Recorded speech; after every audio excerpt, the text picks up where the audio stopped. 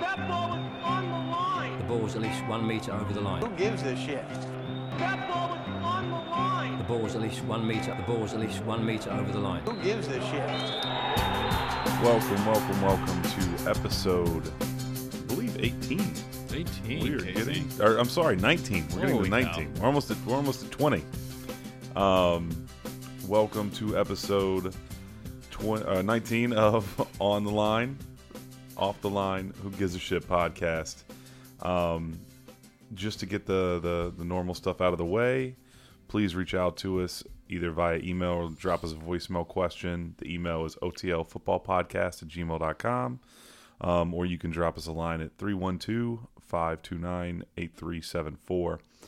You can always check us out on Twitter at OTL Football Pod and Facebook and Instagram at OTL Football Podcast. I'm here tonight with the good doctor, Dr. Jon. How we doing, Casey? Doing well. We're just kind of settling into the middle of the week in the States. For anybody that's listening outside, it's been an interesting week from a election standpoint as we're getting up to gear up to the general elections, and we're in the middle of the primaries for all of our political goings on for president, which is interesting. And then, we also have a lot of stuff going on with the coronavirus or COVID-19. COVID-19. Kofifi 19. So tonight we're going to kind of dive into the Premier League and some of the things that's happening in the league. And then in part two, I'm going to kind of rely on Jon for us to talk about just how this, I guess, is it really just a version of the flu? Is that a too simplification? Yeah, it is. Okay. Well, yeah, we'll definitely dive deep into that. But we'll talk about that and how it's going to affect some of the sporting events around the world. I know there's been a lot of stuff said about the Olympics in Japan. We'll talk about what's going on in some of the leagues, primarily like Serie A, and some of the things that could happen over the summer with some of the larger gatherings. In England and across Europe, we have the Euros. This is the first time this is going to be taking place across the entirety of Europe, which will be interesting. But we'll get into that in part two. So let's just dive into part one. We'll just go through some of the games that happened this weekend. Jon, just so you know, the scores, because of the way that I do them, they're backwards. So it goes bottom to top. I see that now. Yes, thank you. Yeah. We did that we went through that last week. Formatting issues from screenshotting of a website. But the first game of the week was a bit of an upset with Norwich City beating Leicester City 1-0. Beautiful goal by Lewis, cross from Max Aarons, who is a quite young and promising fullback, wingback, right back of all things, definitely. Mm-hmm. But it was a scrappy game for Leicester. They didn't have, a lot of great chances. Jamie Vardy's kind of struggling lately. But Norwich City putting some points on the board for the first time in a while. This is their first win in 5, and that's with 1 draw and 3 losses. So they're on 21 points for the year. That is 6 off safety, so they need at least 2 wins just to draw level with West Ham, Watford, and Bournemouth. So Yeah, I mean, I think it was a huge upset. Yeah. Obviously, it wasn't the hugest last weekend, but no, I think everyone on that team looked good. I'm still amazed that they're in last place. I know that they've had a rough string, but at the beginning of the season, they were looking quite good. I don't know. Do you think that this could potentially lead to a winning streak and maybe improve their shot of keeping in the league? Daniel Farke, after the game, their manager, he was like, this has been the first 2 games in a row, I think, that they've had 2 first-team center backs fit, or like the ability to choose their 2 first-team center backs, Yeah. Since the beginning of the season. So they've had a really rough go of it. I don't know if you know this, but today they beat Spurs. They drew 1-1 at Spurs in the FA Cup, and then they took it to penalties and won on penalties. So they are on to the next round of the FA Cup, which is huge. Yeah, for sure. But I also wonder how much of that's going to take away. I mean, it could go either way, right? It could buoy them to the point of wanting to bounce back in the league, or they could take their eye off the ball in the league and be so focused on the FA Cup that they miss out on some the ability to pick up points, and especially with all the injuries that they've had. Exactly, that's a huge risk. And the rest of the games for them this season are Sheffield United, Southampton, both winnable games. Sheffield United, a much harder game than Southampton. Then Everton, Arsenal, Brighton, Watford, West Ham, Chelsea, Burnley, and then they end the season on City. So they have some games where they can be competitive, but it's going to be really difficult, I think, for them to really get themselves out of this, because they need.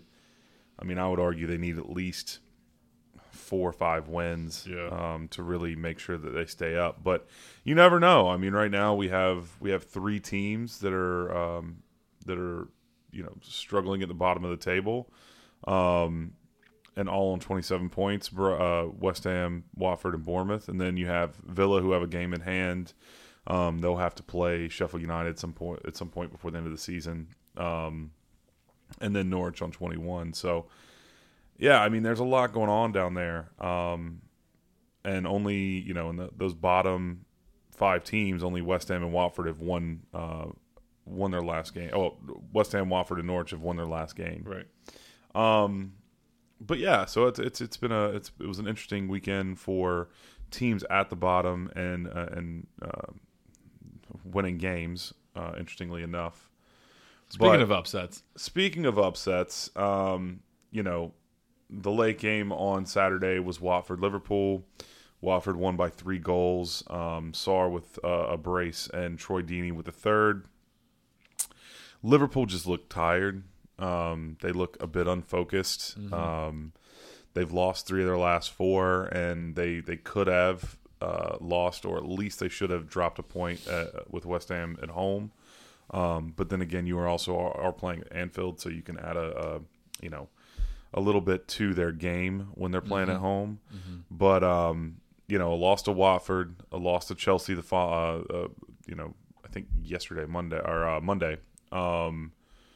So just 2 days after, they lost again to Chelsea, and then before the West Ham game, they lost to Madrid 1-0 in at Atletico. So I always was at the bar to watch those fans. Yeah, I mean, and it's funny. We left early. We left. We left before that game started, just because we didn't want to deal with the amount of Liverpool fans that were there. But listen, it's fun to sit here and say that, it's nice to see them have a dip in the season, just because they are, the best team in the world, arguably. I don't really have anything else to say. It's just fun to watch that. It's fun to watch the fans freak out. They're obviously still going to win the league. I don't think that's up for debate. It would take a massive collapse. Fuck up, yes, for them to actually lose the league to City, and then City would just have to win out pretty much. But I really don't see that happening in any way, shape, or form. Right. It's theirs. I think I'm very confident in that. And to the fans, I think everything is going to be just fine for you guys. Yeah, I mean, it's really crazy though. I mean, Watford came into this game. They hadn't won in their last 4 before this, so they had 3 losses and a draw. Their negative 16 goal difference right now. They've let in 43 goals this season. Only West Ham, Bournemouth, Villa, and Norwich have let in more goals this season. And Southampton, which is rough. But for some weird reason, they clicked. Nigel Pearson, for whatever he's done there, has at least got them playing football. And Sarr, who I think a lot of people at the beginning of the season thought was a good player, and had the ability to be a good player. I think that he put a game together. Will Hughes had a great pass to him for one of his goals. And then, obviously, there were some shakeups at the back for Liverpool with their goalkeeper speaking to their defense. And then the third goal was just kind of a mistake by the goalkeeper passing it back out to one of his defenders and Troy Deeney being able to latch onto the ball and then bring it back in and score. So, and then I also think, there's also a bit of an issue with him coming out a little too early, I think, on the second ball as well. But, I mean, Alisson's been the best keeper in the league this season pretty much. So it's hard to really criticize him. It's kind of like when we were talking last week about West Ham playing Liverpool and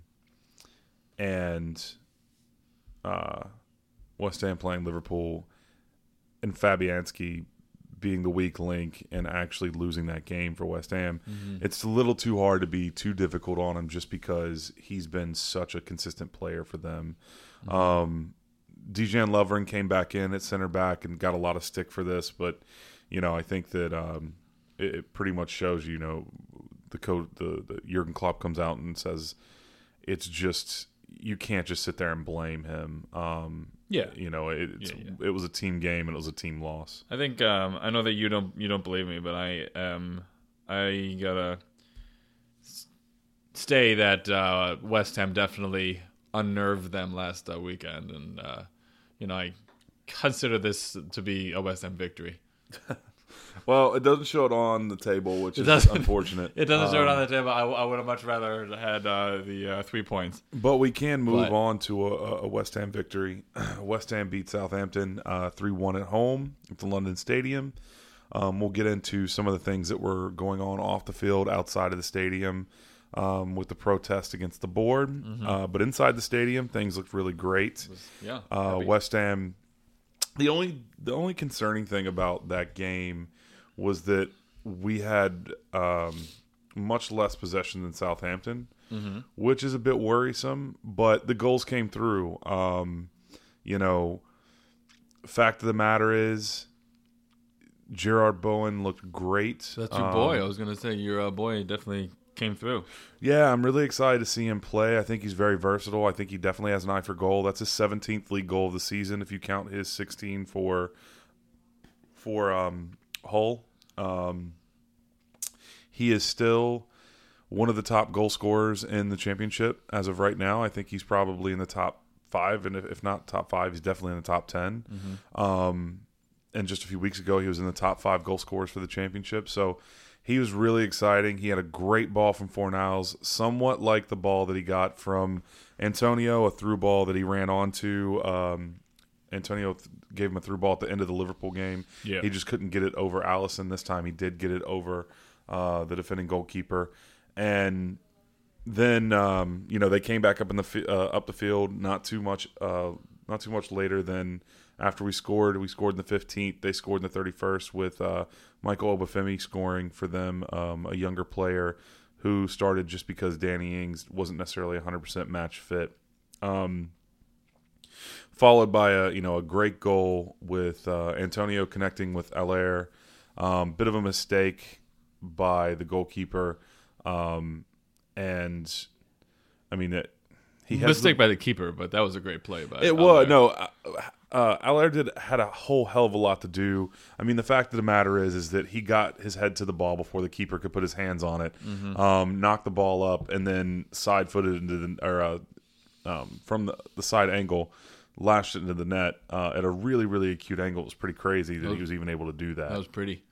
And then just 14 minutes later, on the 54th minute, Fornals with another beautiful assist for Mikel Antonio. I'm really excited to see Fornals start to play more. He is a special little player, and I think the more time that he gets on the pitch, the more he'll be able to grow into something pretty special. I mean, he's 24 years old. He's probably going to be. I feel like he could end up being one of our top assisters for the year. Absolutely, without playing hardly at all. And he's just shown. He's only played maybe half the season. I mean, our I don't know. I have to look that up because he hasn't played much at all. Especially not starting many games. Right. but so this season he's played 26, and I'm not sure how many of those came off the bench, but yeah, I just think he's something special. You know, I think that he has the ability to really be that player in the attacking midfield that really links play up from, you know, dropping back in midfield, getting the ball and getting it to attacking positions. Hopefully this is the start of West Ham, you know, actually playing like a decent football club, and you know, currently 16th, but tied with Watford and Bournemouth at 27 points. Yeah, like I said, there are some really damning stats for this game for West Ham, though, that are a bit worrisome. We only had 33% possession, and we only had 59% pass accuracy. That's really bad. That means that we did play some long balls that didn't go anywhere, and it also means that we're not making small passes enough. Either we're holding on to the ball too long, or we're playing longer passes on the ground or over the top, and it's just not, you know. It's great because we did get 14 shots on target, 14 shots and 7 on target, so we had an accuracy of 50% there to a 20% accuracy of shots on target for the Saints. But yeah, I don't know. We'll see what happens. We'll see what happens going forward. I mean, there are some really difficult games coming up against Arsenal, Wolves, Spurs, Chelsea. I think that, you know, the funny thing is, out of all 4 of those teams, Arsenal, Spurs, and Chelsea are the most likely for us to pick up points, where I just don't see us picking up points against Wolves just because they're so good. Right. Yeah. And I guess kind of moving on into that, I mean, well, actually that's the next day. So let's go into Newcastle Burnley. There's not a lot here to talk about. 0-0. You know, I think that Newcastle really could be in trouble at the end of the season. You know, they're really they're 14th. They haven't won in 5. They've drew 3 out of the last 5. They're only on 32 points, which, I mean, does put them closer to safety than a lot of teams. You know, West Ham, Watford, Bournemouth, that for that 18, vying for that 18th spot right now, are still 5 points away from that. Brighton 4 points away. So they do have a little bit of a cushion, but that cushion could be swallowed up pretty damn quickly if they're not careful. Plus, they're boring. I mean, who wants to watch Newcastle? I mean, their fans aren't going. I mean, their stadium is relatively empty most weeks right now because of a lot of the protests.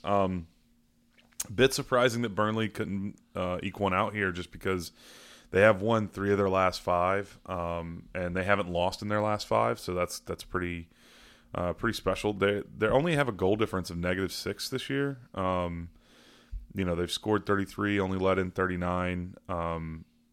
Compared to Newcastle, which isn't that big of a deal. They've only let in 3 less. But in reality, they're not, you know, they are scoring a few more than Newcastle. Newcastle have only scored 24 goals. Burnley have scored 33. I just don't see them scoring enough. Right. They defend well, you know, and they don't let in that many goals. They've actually let in the exact same number of goals as Spurs this season. But yeah, not a whole lot to say here. Not the most exciting game to watch. But I'll tell you what was a really exciting game was the Bournemouth-Chelsea game. Yeah. You know, 2-2. Bournemouth really needed to pick up points. They went into the lead on their second goal. Couldn't hold it. Marcus Alonso for Chelsea scoring 2. Frank Lampard came out and said some really interesting stuff about how he was really worried that their left back was going to end up being their one of their top goal scorers, and I found that pretty funny, especially because you know, he really does seem to kind of not give a lot of credit to Giroud, even though Giroud should have scored, and it was just Marcus Alonso on the first goal, picking up the rebound and scoring. Right. Yeah. But that said, Chelsea's still really, really inconsistent. You know, I don't really know what to think about them. I mean, they've only won 1 in their last 5. They've drawn 3 and lost 1. They just don't seem to be able to put up a real string of games, and They're just very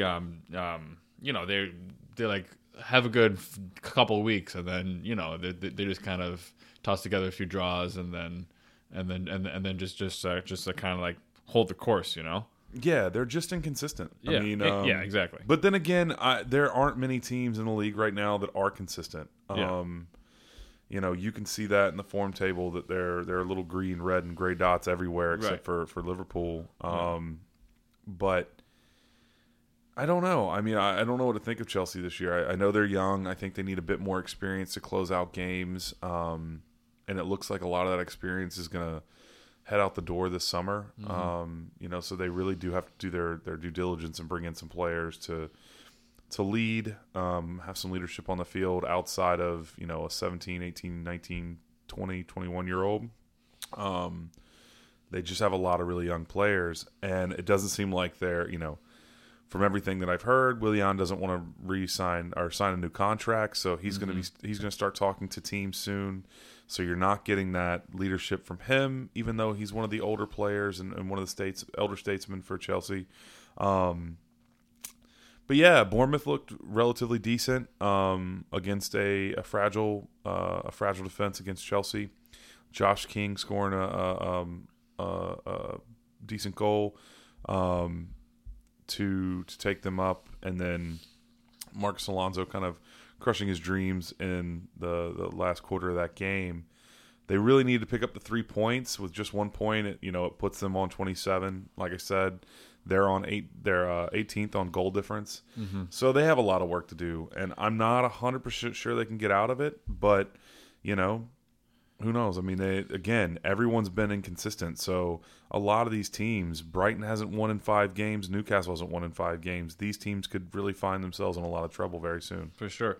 I'm going to make a controversial statement. Bournemouth, worst team crest in football.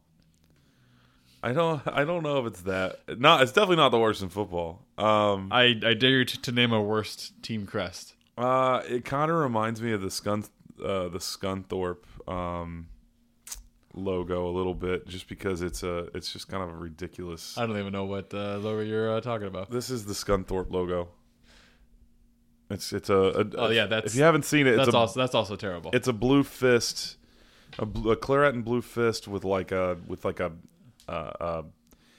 eye bar or eye beam in it that says iron. It looks like a 1A baseball team logo.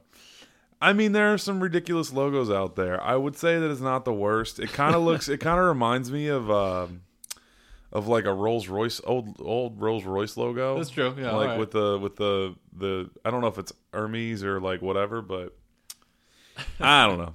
First game of Saturday, or one of the games on 3 p.m. Kickoff on Saturday was actually, I think this is the earliest game. Brighton and Hove against Crystal Palace. Brighton really needed to pick up points. Palace have been stumbling a little bit recently, but dropping down to 12th. But they've won 2 in their last 5, lost the other 3.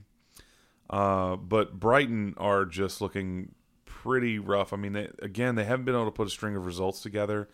They lost 2 in their last 5 and drew the rest. So they have picked up points recently, but they're on 28, and they could easily next weekend, say West Ham, Watford, Bournemouth all pick up points, and they drop some points. Is they have a good goal difference of -8, but if say these 3 teams pick up 3 points, they're in the relegation zone. So right, for sure, they really need to start picking up some results. And they lost to a really good through ball by Benteke to Jordan Ayew, who put it away. Got a little lucky with the goalkeeper not truly being able to deflect the ball or parry it away. Hit the top of his hand, flew over and went into the back of the net. But not scoring a whole lot. There's a bit of contention around whether or not Roy Hodgson's going to stay, and apparently the club really want him to. The players really want him to. But they have a hard schedule, man. I mean, Brighton play away at Wolves. They play home at Arsenal the next 2 games. Then Leicester, Man United. Don't really get a reprieve until they play Norwich. Yeah, Brighton have a really tough schedule, man. So Brighton's games to the end of the season are this: Wolves away, Arsenal home, Leicester away, United at home, Norwich away, Liverpool at home, City at home, Southampton away, Newcastle home, and then Burnley away. That's rough. Like You're that's right. a really rough schedule. That's a much harder schedule than I would argue West Ham has. Yeah, for sure. So we'll see what happens, but I mean, they really need to pick up points probably against Saints and Norwich and maybe Newcastle to make sure they stay up, because that's a really rough schedule. End of the year too. That's Exactly. yeah. I mean, End of the season. their last game of the season is Burnley. Yeah. So I mean, that's not an easy game. Moving on to the Sunday, a bit of controversy in the Everton Man United game. We had a goal scored by Everton. They went up first. Bit of a mistake from De Gea, I guess. It's something I've always wanted to see happen, but I don't really ever think I've seen happen, of a striker heading the ball in from kickoff, or from like a kick from the goalkeeper. Yeah. And it's something I always wanted to see happen. Like, I've seen it bounce off of players and go in, but I don't know. I've never seen like a deliberate header. And he really did have like a diving header to score the fucking goal, and it was really, really, really crazy to see. But it goes down as a De Gea mistake. Hasn't had a great season. Yeah, huge. I would even say a boner by De Gea. A boner. Huge boner by De Gea. Huge boner by De Gea. I'd have never heard anyone call that a mistake. Oh, I love that word. It's a good word. Dominic Calvert-Lewin is really really come on strong since Carlo Ancelotti started to manage Everton. I think since Carlo Ancelotti started as manager of Everton, no player in the Premier League has scored more goals than him. Is that right? I think that's a stat I have. It's coming from the back of my head, so I'm not 100% sure. And then Bruno Fernandes with another goal, with another goal for Man United. And they really, really needed somebody to come in and kind of help right the ship from just a confidence standpoint. In his last 5 games for Man United, he has, and that's Europa League and Premier League, he has 3 goals and 2 assists, which is pretty good for a team that's had a really rough go of it, and right. Really was able to make an impact. We need to talk about the VAR controversy in that game. Yeah. For the people at home that didn't watch it, there was a shot and then a deflection, and then there was an Everton player in an offsides position. Gylfi Sigurdsson, which apparently people are absolutely crazy or incensed by the fact that why didn't he just get up off the fucking floor? Well, that would've- because he just sat there. He just sat there and didn't really do anything. He sat there. He lifted his legs up just a tiny bit. The ball did not hit him, but it ended up in the back of the net. And it could go either way on this. I think when I was in ref school, you could definitely argue that he was part of the play while being in that offside position. He didn't touch the play, but you don't have to touch the play to be involved in the play. And if he, blocked De Gea's field of vision, then it was a good call. It was a good offsides call. Yeah, I mean, no matter what happened, it really pissed off Carlo Ancelotti. He got a red card and was sent off, so he'll be sitting on the sidelines for a game or two. And apparently, I don't know. It's just one of those things where it's like, what are you going to do?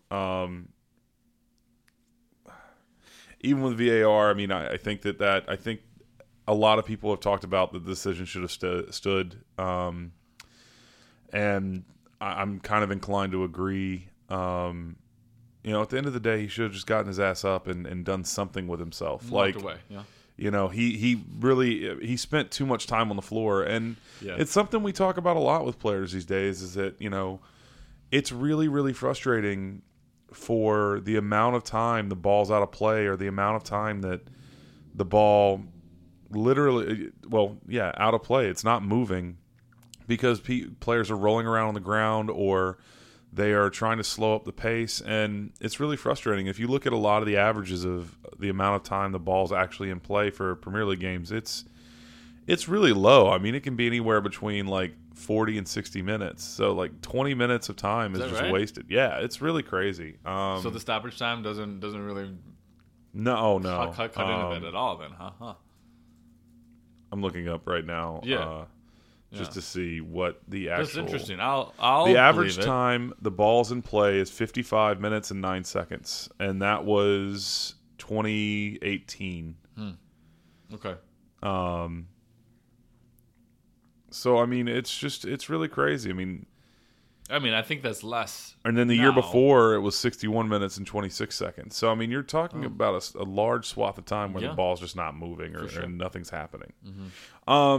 On to the final game of this weekend, Spurs Wolves. This kind of goes back to just the fact that Wolves are a great team. Oh, you know what I didn't put on here? The City Villa FA Cup final. You did not. Or not League Cup final, excuse me. So we can talk about that in a second. But Spurs, again, they just can't put a string together lately. And I think they haven't won in their last two. They won 3 results on the bounce there, but they've had some rough times in the Champions League, losing to Leipzig. They did win in the 4th round. They lost today against Norwich, and we'll probably skip over that today. But they lost to Chelsea. They lost to Wolves. Won against Villa in a close game, 2-3. Won in a close tie in the FA Cup, 3-2 against Southampton, and then won against City. But they just haven't really seemed to be able to get their stuff together. And I think it's fair. A lot of people are talking about Mourinho and kind of being annoyed with him. But at the same time, like, he didn't have a preseason. He doesn't have a lot of his own players. Right. So we'll see what he can do next year. But, that game was super interesting. And Diogo Jota really and truly is a wonderful player. In this, he scored and assisted, with the other 2 goals coming from Matt Doherty and Raul Jimenez. Spurs had Stephen Berwin, who's had actually a pretty decent time since he started at Spurs. A couple or a few goals in there since he came in January, and Serge Aurier with kind of a rare goal. But I did want to talk about Diogo Jota for Wolves, because in his last 3 games, this is with the Europa League and 2 in the Premier League, that he has scored 6 goals and an assist. Dude's on fire. It's insane. Yeah. 3 goals, 2 goals, 1 goal and assist. Like that's wild.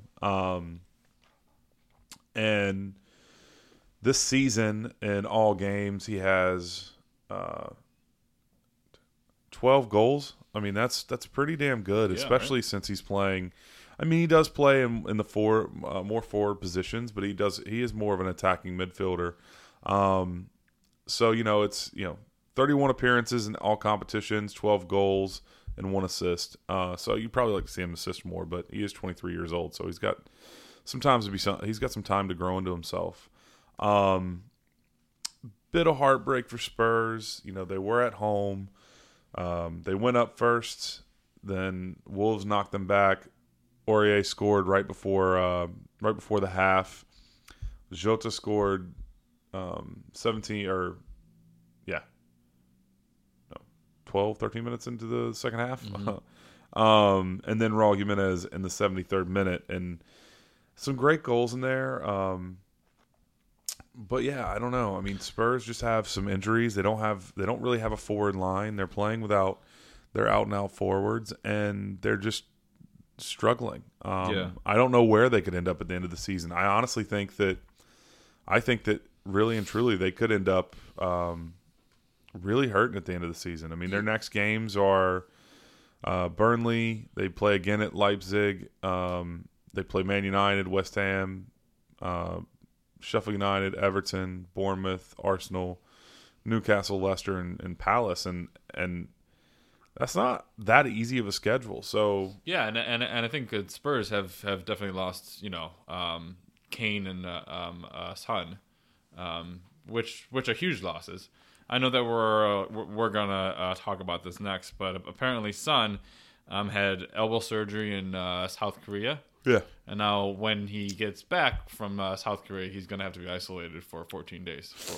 I did hear. Coronavirus. I knew that I did hear about that, but I wasn't sure if it was going to be the full 14 days. I mean, that's wild. I mean, Yeah. what? But at the end of the day, actually, you know what though? That's not really going to affect anything this season because he's out for the rest of the season. Probably pretty not. much. I mean, he'll just stay home and rehab and And then hopefully by the time he gets back, it's at a point where he could come back and not have to worry about the full 14-day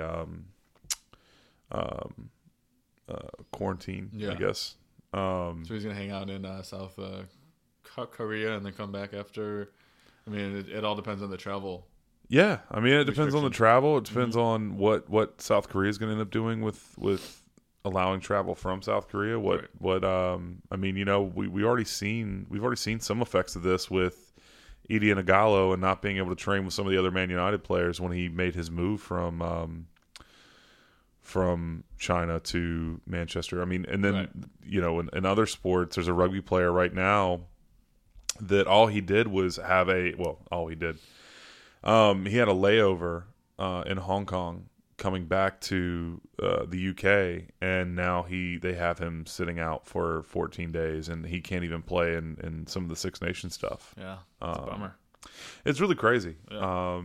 So I guess the last thing we can talk about real quick, we'll just talk about the League Cup final. Man City won and beat Aston Villa 2-1. It was kind of a surprising result. It was a really good game. Again, surprisingly. Amazing header by Samata for Villa to score in the 41st. City were already up 2 goals by Aguero and Rodri. Rodri's been really, really playing very, very well for City in the last couple games. Saved them a few times to really make sure they kickstarted and started playing well. But Villa definitely didn't shame themselves, kind of like what you would say Watford did when they lost by 5 or 6 goals last year in the FA Cup final. Like I said, we probably won't spend too much time on this, but if you saw any of it, I mean, again, Yeah. no, No. Grealish was played very, very well. Samata played well.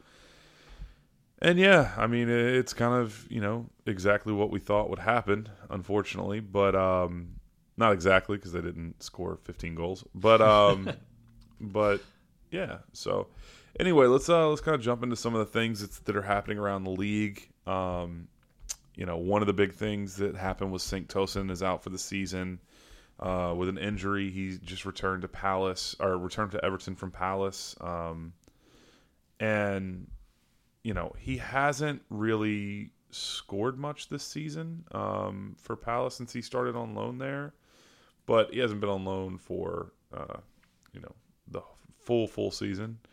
I think he's had 8 appearances this season with 1 goal. No, I'm sorry. I think he's had 5 appearances this season for Palace with 1 goal, and then 5 for Everton in the league with 1 goal.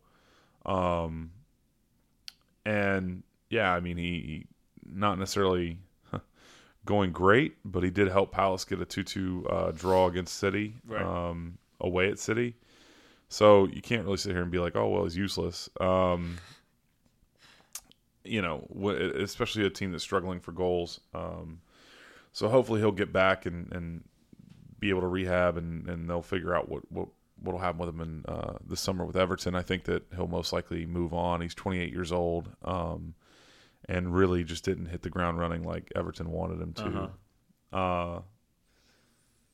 We talked about Willian a little bit. Willian apparently is refused his Chelsea contract. I know that I've heard some conflicting reports now saying that he hasn't truly rejected it, but I mean, he's running down his contract now to the point where he could start speaking to other teams and possibly move somewhere in the summer. I don't think he will. I don't know why he would want to stay at Chelsea.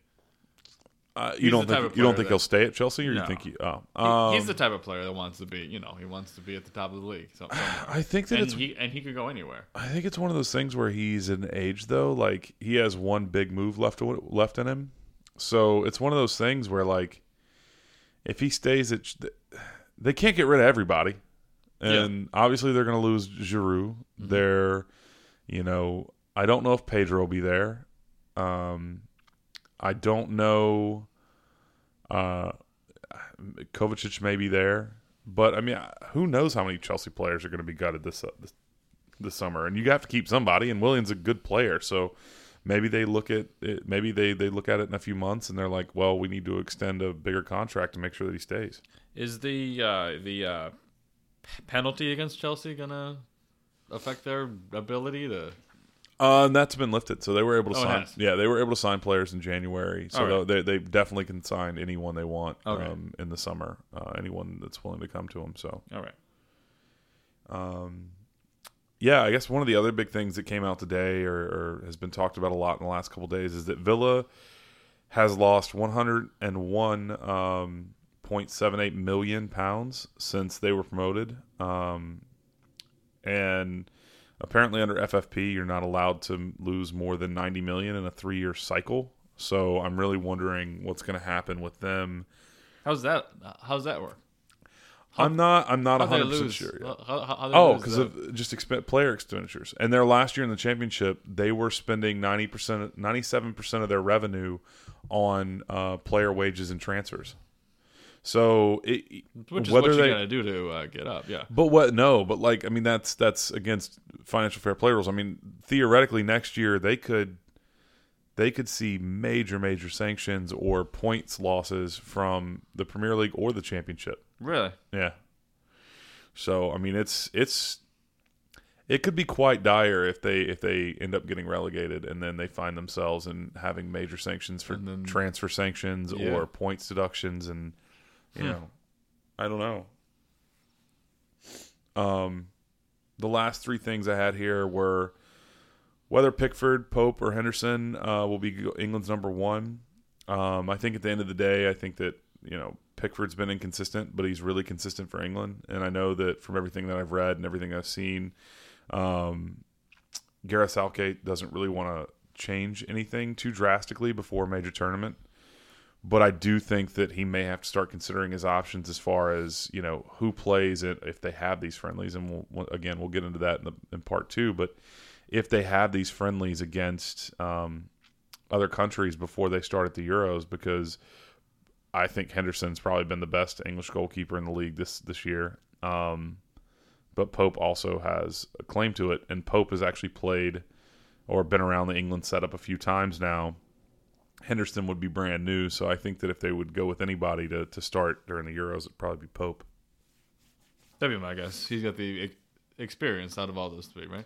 Well, I mean, Pickford, if he doesn't want to change anything, Pickford will definitely start, but Pickford's had a very up and down season. Yeah. I know he's gotten some criticism in the last couple of days from some pundits about just his ability to even play the game. So, yeah, we'll see. And then the last thing that we had on here that I think is actually, something that we could talk about for a good while, but we'll try not to, is the West Ham protest against the board, Gold, Sullivan, and Brady. Yes. Apparently, these are numbers coming from the protest group or the organizing group, Hammers United.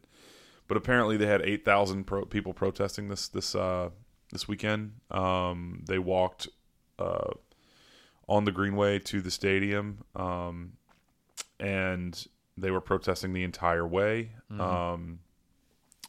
8,000 people is massive, considering the last protest they did at home only saw about 2,000. So that's a massive increase. Was that the game that fan was on the pitch? And he No, was attacked by that's Noble? the Burnley game. That was a few years ago. I'm talking about this was a month and a half ago. All right.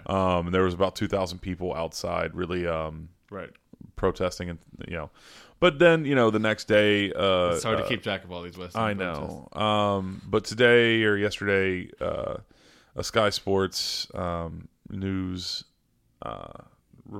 pundit reporter, I think his last name's Cava. I always get his last name wrong, but he wrote an article talking about how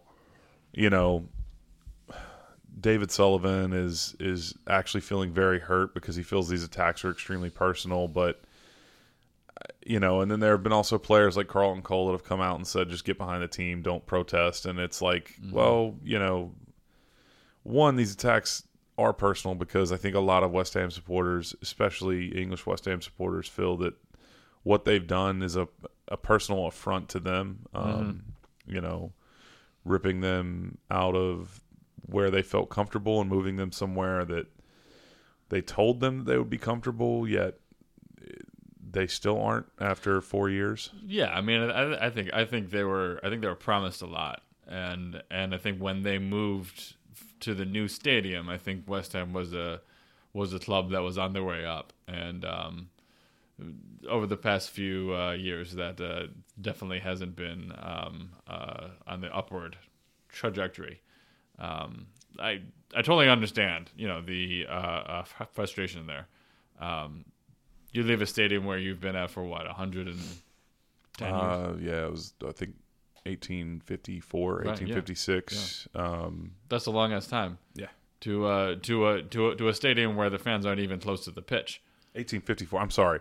1894 or 1894. 1896. I can't, somewhere in there. Maybe 1895. I did not know where 1856 came from. 1856, I think, is the year that they founded the first football club was actually founded. Right. Which is Sheffield FC. Or no, I don't know.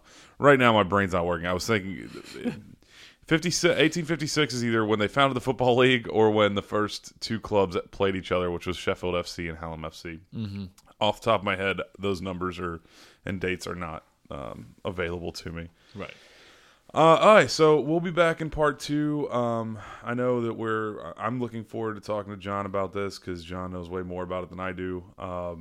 But looking at COVID-19, aka the coronavirus, and what is going on between Premier League clubs, what's going on in the world, what's going on in sports, and not necessarily what we can expect, because I don't think that any of us really have a very clear idea of what we can expect, but at least what we can talk about and try to understand it a little better, because there's a lot of information out there that is not necessarily true, or it's sensationalized, and we're just trying to make sure that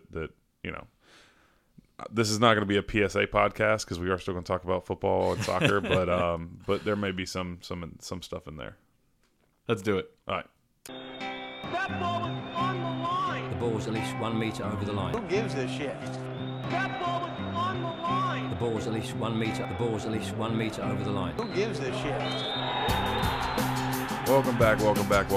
We are here to talk about one of the more, I don't know about, I was going to say depressing, but it's not really depressing. It's just the fact of the world. I would say it's topical. Topical. Like the cream you might have to use when you contract something. Absolutely. So I'm with Dr. Jon Martin. If you haven't heard him talk on this podcast before, Jon is actually specializes in infectious disease and does a lot of great work here in Chicago with infectious disease such as HIV and AIDS. So he has a bit of knowledge about this, and it's a bit more pertinent to what he does now, just because I know that he's had, or at least been in a lot of conversations and and conferences and video conferences and things like that about what's going on with COVID-19 or the coronavirus. Yeah, and usually I'm on this podcast to talk about something ortho related, like how long does it take to rehab from a torn adductor muscle. So I'm glad to be here about something that I've actually researched and know a bit about. So let's start with the basic. What is COVID-19 or the coronavirus? So COVID-19 is the disease that is caused by a novel coronavirus. The official name of the coronavirus has now been named SARS-CoV-2, and that is because when the researchers looked at the genome, it is more similar to the SARS virus than the MERS virus. It is a coronavirus in the sense that coronavirus is a family of viruses that is one of the most common causes of the common cold.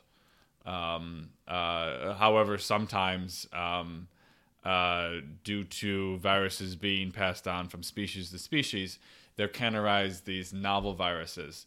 And the first two iterations of those have been the SARS virus and the MERS virus.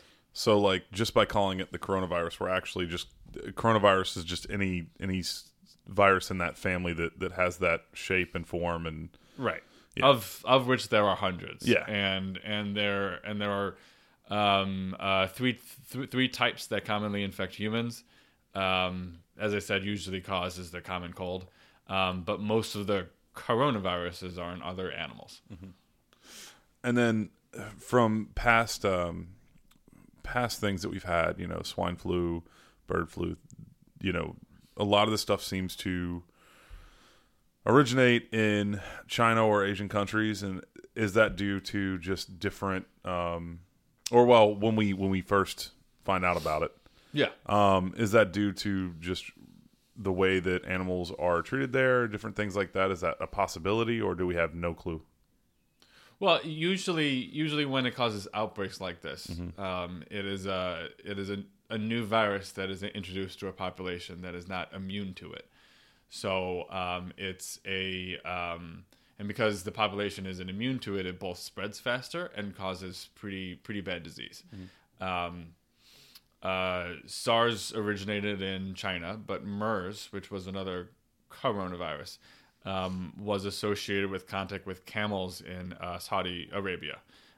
So it's not Asia as a region. It just has to do with human contact with any animals, and through the process of evolution. Sometimes there can have new viruses that develop that can be passed from species to species. And that's how these major outbreaks happen. Typically, there's a seasonal influenza outbreak. It happens every year around October, and it can last through May. That's the one for which we have vaccines. Swine flu, bird flu, H1N1 in 2009 was thought to be arising from a bird that infected a pig that then infected a human. So it's the introduction of these novel pathogens into the population where people haven't seen before, so there's low levels of immunity in the population. And I know we were talking about before this, but we're not 100% sure of every way that this is spread, but some of the ways that we do know are. So it's primarily spread by droplets, which is similar to how influenza is spread. So if I'm sick, I'm coughing, I'm sneezing, I'm spraying all these droplets around the room, and you could breathe it in. That's how I would infect you. It is likely spread by what we call fomites. So if I cough or sneeze and then wipe my hand on a table, and then you come later and touch the table and then touch your face, for example, that would be another way that it would spread to you. That is what we know. It is also found in stool. Though if someone could be infected by contact with another stool, like a fecal oral route, we don't have evidence to support that at this time. So, like, just extending on from it being spread. So, this was the advice the Premier League sent to clubs today, and it's just 4 talking points. I don't have the actual notes in front of me, but the four pieces were to postpone all player appearances both across men and women's squads, restrict players from posing with selfies and signing autographs pre and post match at the stadium, restrict direct physical contact such as handshakes, hugging, and high fives, which we've all seen, is working very well during goal celebrations, and avoid non-essential visitors or meetings at stadium and training ground, encouraging use of Skype. And I've seen that last piece is actually really important because I've seen that be a piece of advice for not just the soccer or athletic world, but also just the world at large. Yeah.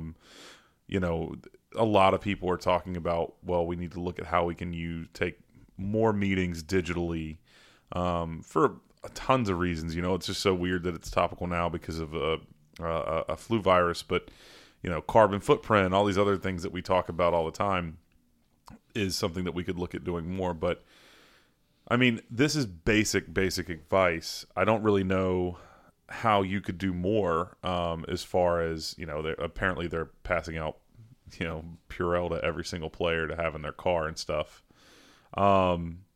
Which I think is wise. Yeah. I have it in my car, for example. I think people need to use common sense. We're not at the point where having a mask on outside when you're on your way to work is unlikely to be helpful. But I think people should follow common sense. If you're sick, stay home. See if you could work from home. Don't go out to your office and fight through it.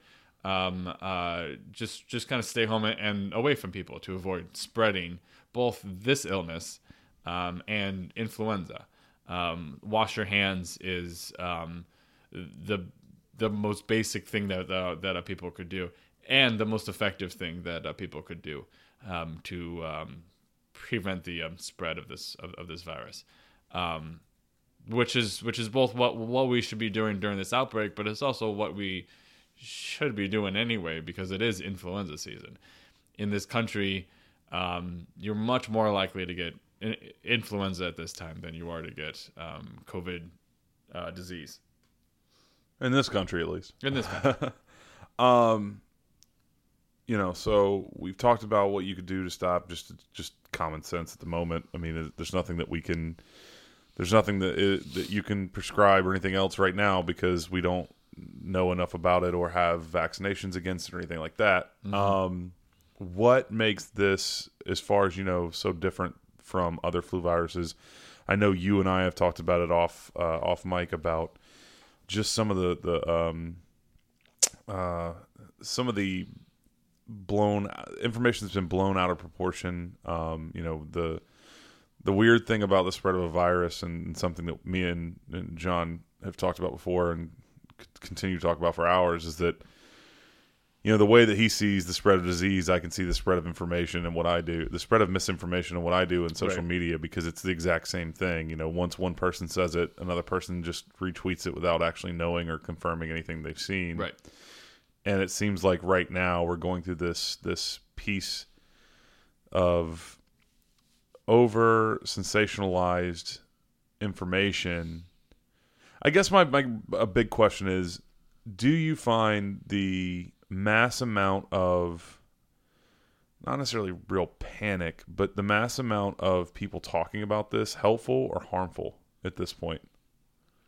Because normally, we have a ton of flu viruses that come out and or things that happen, and we don't talk about them at all. Yeah. And then people just go through life being ignorant without taking any precaution. And now we're talking about, large jars of Purell going for 100% over cost price on eBay. Mm-hmm. Right. So I'm a infectious disease doctor. I take care of sick people with infections in the hospital. Right now, because it's influenza people, I am taking care of 5 people that are critically ill in the ICU from influenza. So part of it is frustrating because we deal with this every influenza season. We deal with this every winter. We see very severe complications and deaths from the common flu all the time. And if people took influenza as seriously as they take coronavirus, if they go out there and get their flu shots and wash their hands and stay home when they're sick, we could actually save a lot of lives. So in that, the mere fact that they're talking about this, I think is a good thing. I think it's good to be educated. I would be cautious as to where you get your information. I've been talking to the CDC for the past 2 weeks, every day or every other day. And I look at their websites, and their website is available to the public. Everything on there is evidence-based. And so everything on the CDC website is really quite accurate. I would trust that website over most news websites if you're looking for reliable information about this disease. Yeah. So getting back into the sports realm, one of the biggest issues that we're seeing right now, and it's kind of funny because like we talk about soccer and football and sports about, when we're talking about something that is literally a life-threatening disease and epidemics in certain countries, and and there is a possibility of this being a pandemic, and we're sitting here talking about, oh shit, are we going to have the Olympics or are we going to have the Euros? Like, yeah, it's really funny, but it's just what we're here to talk about. So, I mean, right now, as it stands today, Italy had a government decree that all sporting events will be played behind closed doors. Events within red zones will be suspended. Red zones are northern Italy, as far as I know, predominantly northern Italy, which means that they actually have confirmed cases of COVID-19. I'm going to stop calling it the coronavirus because, one, it makes me sound smart, and two, it seems like that could be a numerous amount of things that happen to us. And then there's going to be mandatory checks for club members, athletes, technicians, and managers. And they've also officially closed a lot of schools and universities. And then on top of that, that means that the Six Nations, which is happening in Italy right now, rugby, had 2 games postponed. Serie A postponed games and forced teams to play behind closed doors. A lot of that is due to the fact that the Serie A season can't run into the summer because of the European Championships. Knock on wood that we have it. Because I have tickets and I would really like to go. COVID-19 be damned. And then, there's also been conversations with the one and only Dick Pound of the International Olympic Committee Love me around some Dick Pound. When I was doing my master's degree and we talked about the IOC a lot, because he's been a part of the IOC for fucking ever. They just kind of die on the fucking bench. I was crying. I was like, I literally raised my hand. I was like, wait a minute. This guy's name is Dick Pound. And they were like, yeah. I was like, I don't know how to process this information. That's great. A possible cancellation of the Olympics. And then you and I talked about recently the Tokyo Marathon was limited to only essentially professional runners. And the decrease was really startling. Last year they had 38,000 participants, and I'm trying to see what the number was this year, but it was 100 or so. It was like just the elite runner, so it was just the people at the start. So they had 38,000 amateur participants and scaled back to just a few hundred professional athletes. Yeah. And in past years attracted more than 1 million roadside spectators. But I mean, imagine that. So, you talk about like the New York Marathon. You're talking about thousands upon thousands upon thousands of people running the New York Marathon. And the pictures are pretty obscene. I mean, you go from 38,000 people running in it to just a couple hundred. I mean, that's gonna seem crazy. And they said that maybe there was only 20% of the people who came to the race last year. So, still a couple, thousands of spectators. But nowhere near the 1 million that were there last year. Yeah. I don't know. I mean, I what are your thoughts on the postponement of these things? I mean, from your perspective, I mean, I know you're a sports fan, but I mean, you're a doctor first and foremost, and, Right? And just a human that cares about other people, or else you wouldn't be doing what you're doing. So, I mean, I'm assuming that you would side with the idea that suspension or postponement or cancellation of these events are for the better of the human race. I do, and I think it's reasonable to do so. The thing that spurs outbreaks is large gatherings of people. What we need to figure out with this disease is exactly how it's spread. But we do know that large gatherings of people would spread it much, much faster. It's probably not going to stop the spread, but it would probably slow the spread until we could get effective studies that will allow us to show what the effective treatment is. I think it's reasonable that all these things are happening,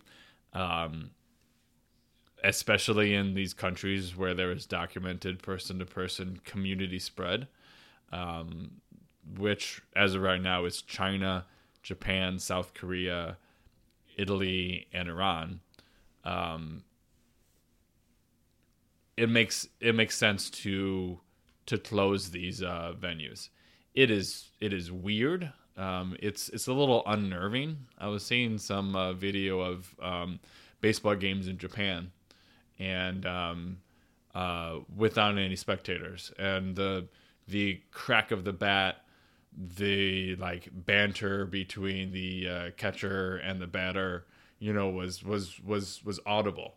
And it's weird. It's eerie. It is. It's not how we're used to watching sports. It's 28 days later shit. Right. I mean that the movie is basically about an epidemic.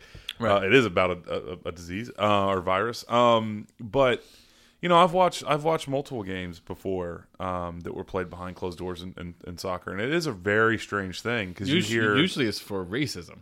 It is. It's for racism or violence or something that is a disease in its own right, but very different from what we're talking about here. Correct.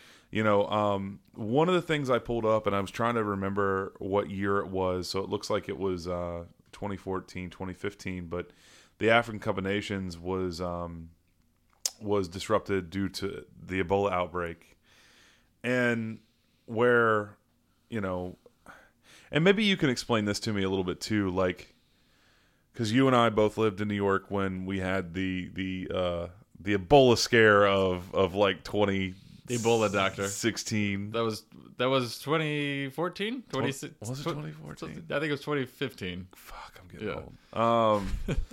But I guess my question is, I mean, because sure, the Ebola virus has more to do with the fact that there's not clean water or clean places to relieve yourself, things like that, and there pathogens get into water and shit like that. The Ebola virus is a special pathogen. One, because it's very deadly. Two, because it's very contagious, but it's contagious to the point that you have to have contact with someone's bodily fluids.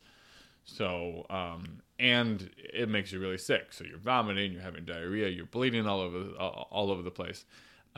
It's not spread through droplets. Yeah.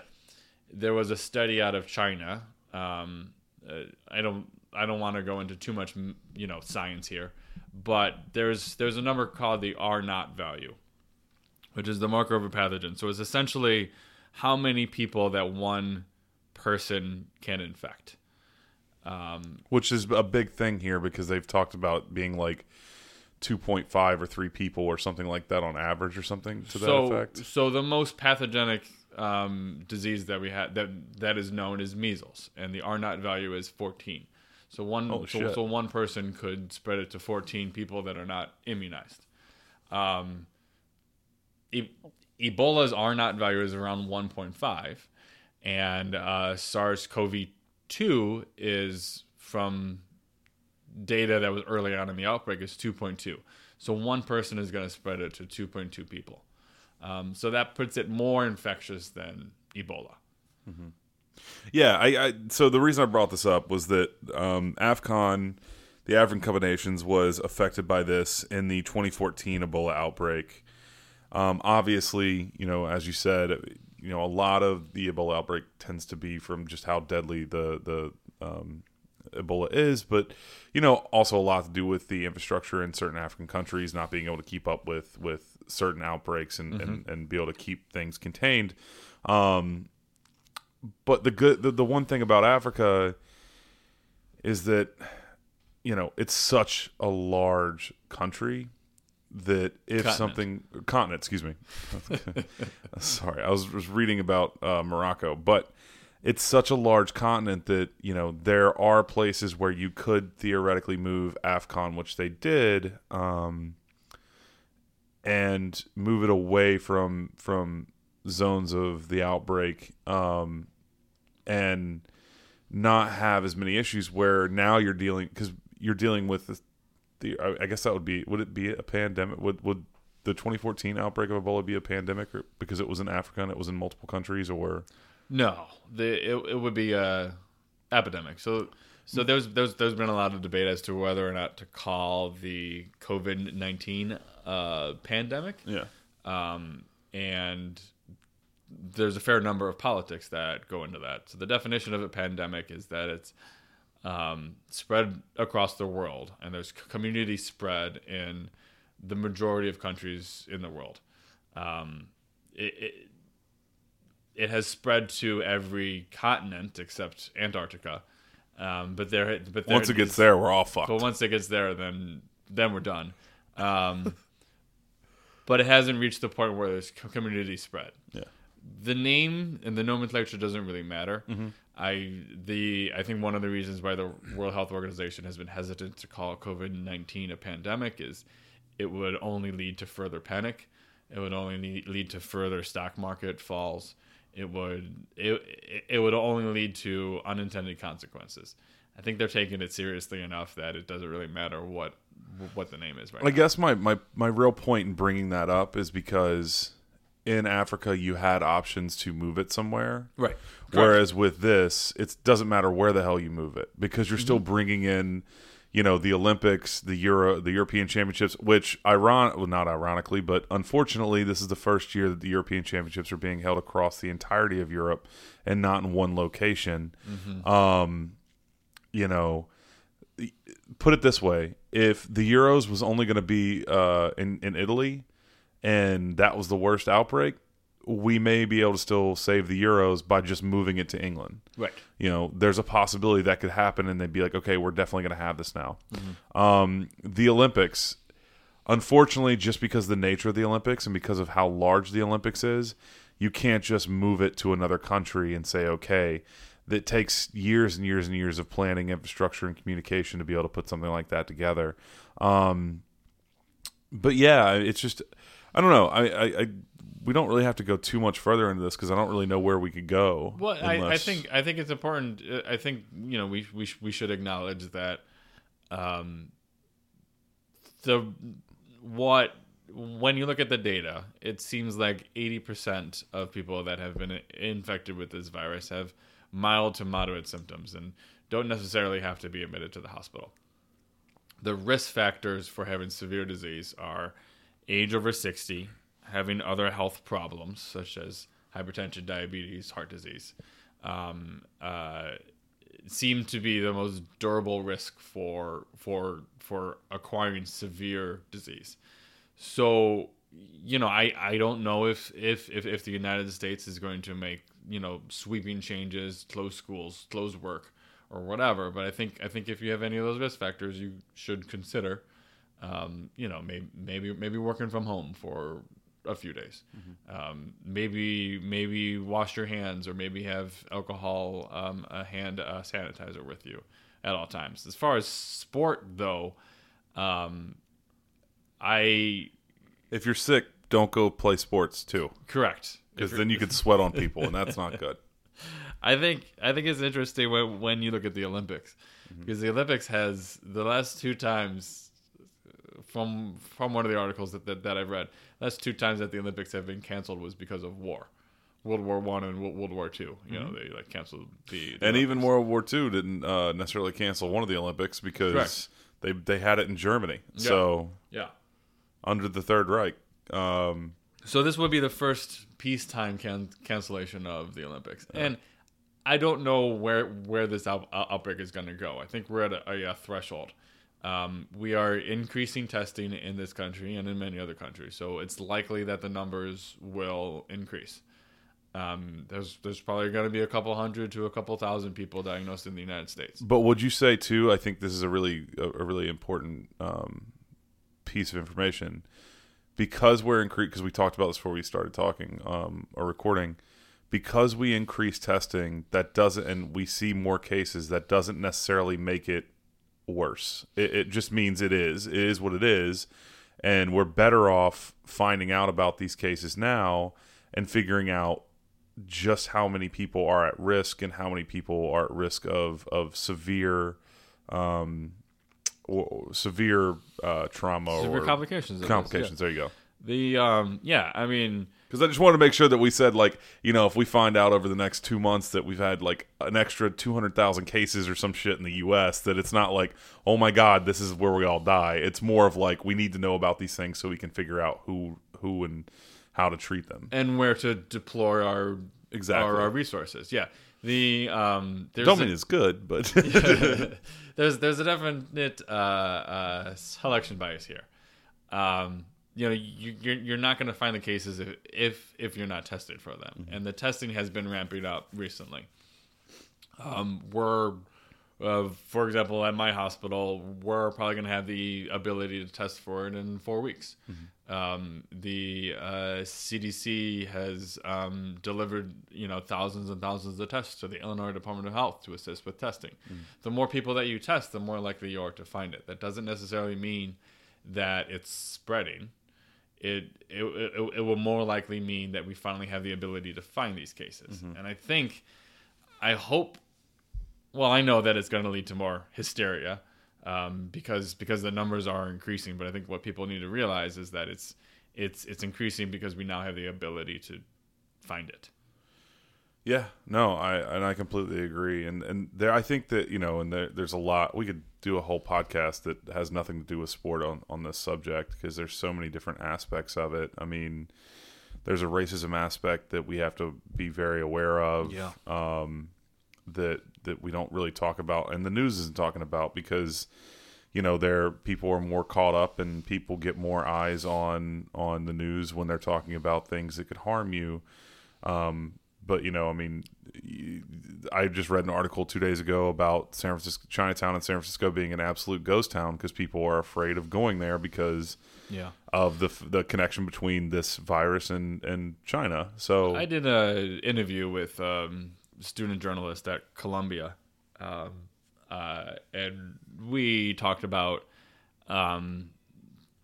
the effect on these Chinese exchange students at Columbia and the city colleges of Chicago, and just the abuse and the outright racism of this. I think this has given people a chance to be racist, and I think that's very unfortunate because what you don't want in an outbreak is you don't want people who have symptoms to come forward. You don't want them out in their community and not walking into the hospital to be tested and then isolated if positive. Public health works when everyone works together, from the federal government to the local government to the physicians on the ground to the patients. And if we ostracize people because they just happen to be from China, that is only gonna allow this virus to spread further. And it's a shame, 100%. I mean that's just it is always a byproduct of when there is something to fear, and you can label that fear onto something. That's what people. There's no real good way to put it, but there's an ability to critically think and realize that this one person is not the cause of this issue. or this one place is not the cause of this issue. Right. Especially when it's something that occurs like a virus or a disease where there's no way to there's no finger to point, but everybody wants to point a finger at something. Right. You know? Correct. I think the worst thing that we could do is prevent people from coming forward to be tested. Oh, 100%. The virus doesn't pick and choose who it infects, so we shouldn't pick and choose who we. Well, and I mean, I know this for a fact that you specialized and worked with a lot of HIV and AIDS patients, and we did that for over a decade, if not 2 decades. You know, I mean, it's still going on. Yeah. Exactly. Yeah. Or and exactly. There you go. Right. I mean, it's miseducation and fear mongering is literally helped that particular disease continue at a massive rate. So, yeah. But anyway, there's a way to tackle this epidemic in an ethical way. And I just hope the federal government listens to that and doesn't make these grand sweeping conclusions, because it's not productive. Yeah. Well, do you have anything else you want to say about this? Wash your hands, everybody. There's still time to get your flu shot. You are still until the data changes, you're much more likely to get influenza than COVID-19. Let me ask you this real quick before we go. Yes. If you have had the flu, should you still get your flu shot? Yes. Yes. All right. There you go. Thanks, buddy. I really appreciate it. This has been a really enlightening and interesting conversation about something that doesn't necessarily leave a ball at your feet. So, but it's all tied together. I mean, is from a selfish perspective, like I said, I have plans for this summer that with the Euros and a fucking Cubs game, and I think you should go. Oh no matter what, we'll still go, but I don't know if they'll happen. I don't know if those things will be postponed or changed or whatever. But there's, especially from the Euros, I'm a little less worried about, but just from a Cubs perspective, I mean, they play 2 games. What's keeping them from being like, you know what, we don't really want to risk it. We're just going to keep these 2 games here in Chicago and call it a day. Especially if we do find that it gets worse in a country like England, just from the proximity to Italy and how much travel goes on from Italy to France to England, things like that. Yeah, I have a feeling that there might be more cases in the United States than England. Oh, well, it's just by population you would think that it would happen. Yeah, so as of this morning, there have been 39 cases in the UK, and 64 cases in the United States. And the United States is going to ramp up testing, as I said, it's going to be in the couple hundred to a few thousand cases. Well, but that's another part. 2 weeks. I mean, that's another thing about the British infrastructure, though, is that with the recent decision to remove themselves from the EU, they are losing a large swath of their doctors and nurses and Yes. and medical professionals. So and who the fuck knows what's going to. I mean, and we just did. I just read about today about us allowing former medical professionals to reinstate like people basically retired from doctoring. And they were asked to come back. Yeah. Yeah. Is that because we're seeing a shortage of doctors in the U.S., or is that just because we feel like we need all hands on deck? The United States health infrastructure, and particularly the public hospitals that I work for, are understaffed. We are currently full just because it's in influenza season, and that fills the hospital.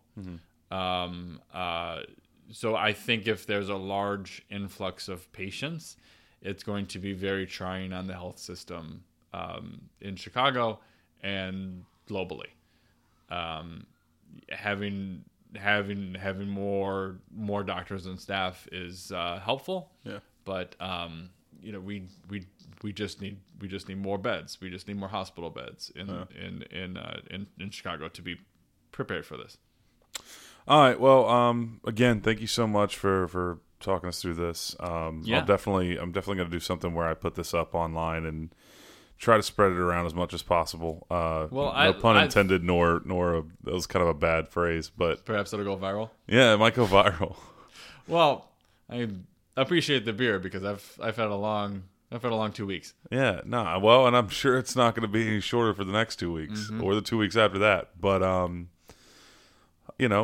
it's the same thing with everything that pops up like this, which I know is. I'd say it's few and far between, but it's few and far between for the public, not necessarily yourself, that sees new versions of influenza every single flu season. So, right.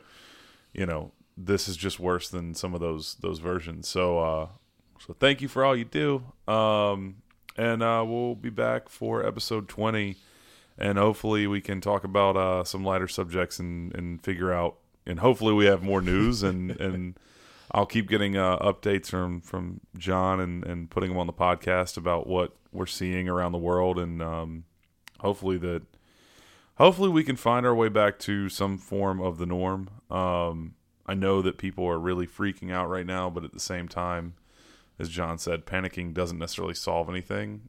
Being prepared solves stuff. So wash your hands. We'll be back next week. Thank you so much, and I'll see you then. Thanks, Jon. Thanks for having me. Yeah. That ball was on the line. The ball's at least 1 meter over the line. Who gives a shit? That ball was on the line. The ball's at least 1 meter. The ball's at least 1 meter over the line. Who gives a shit?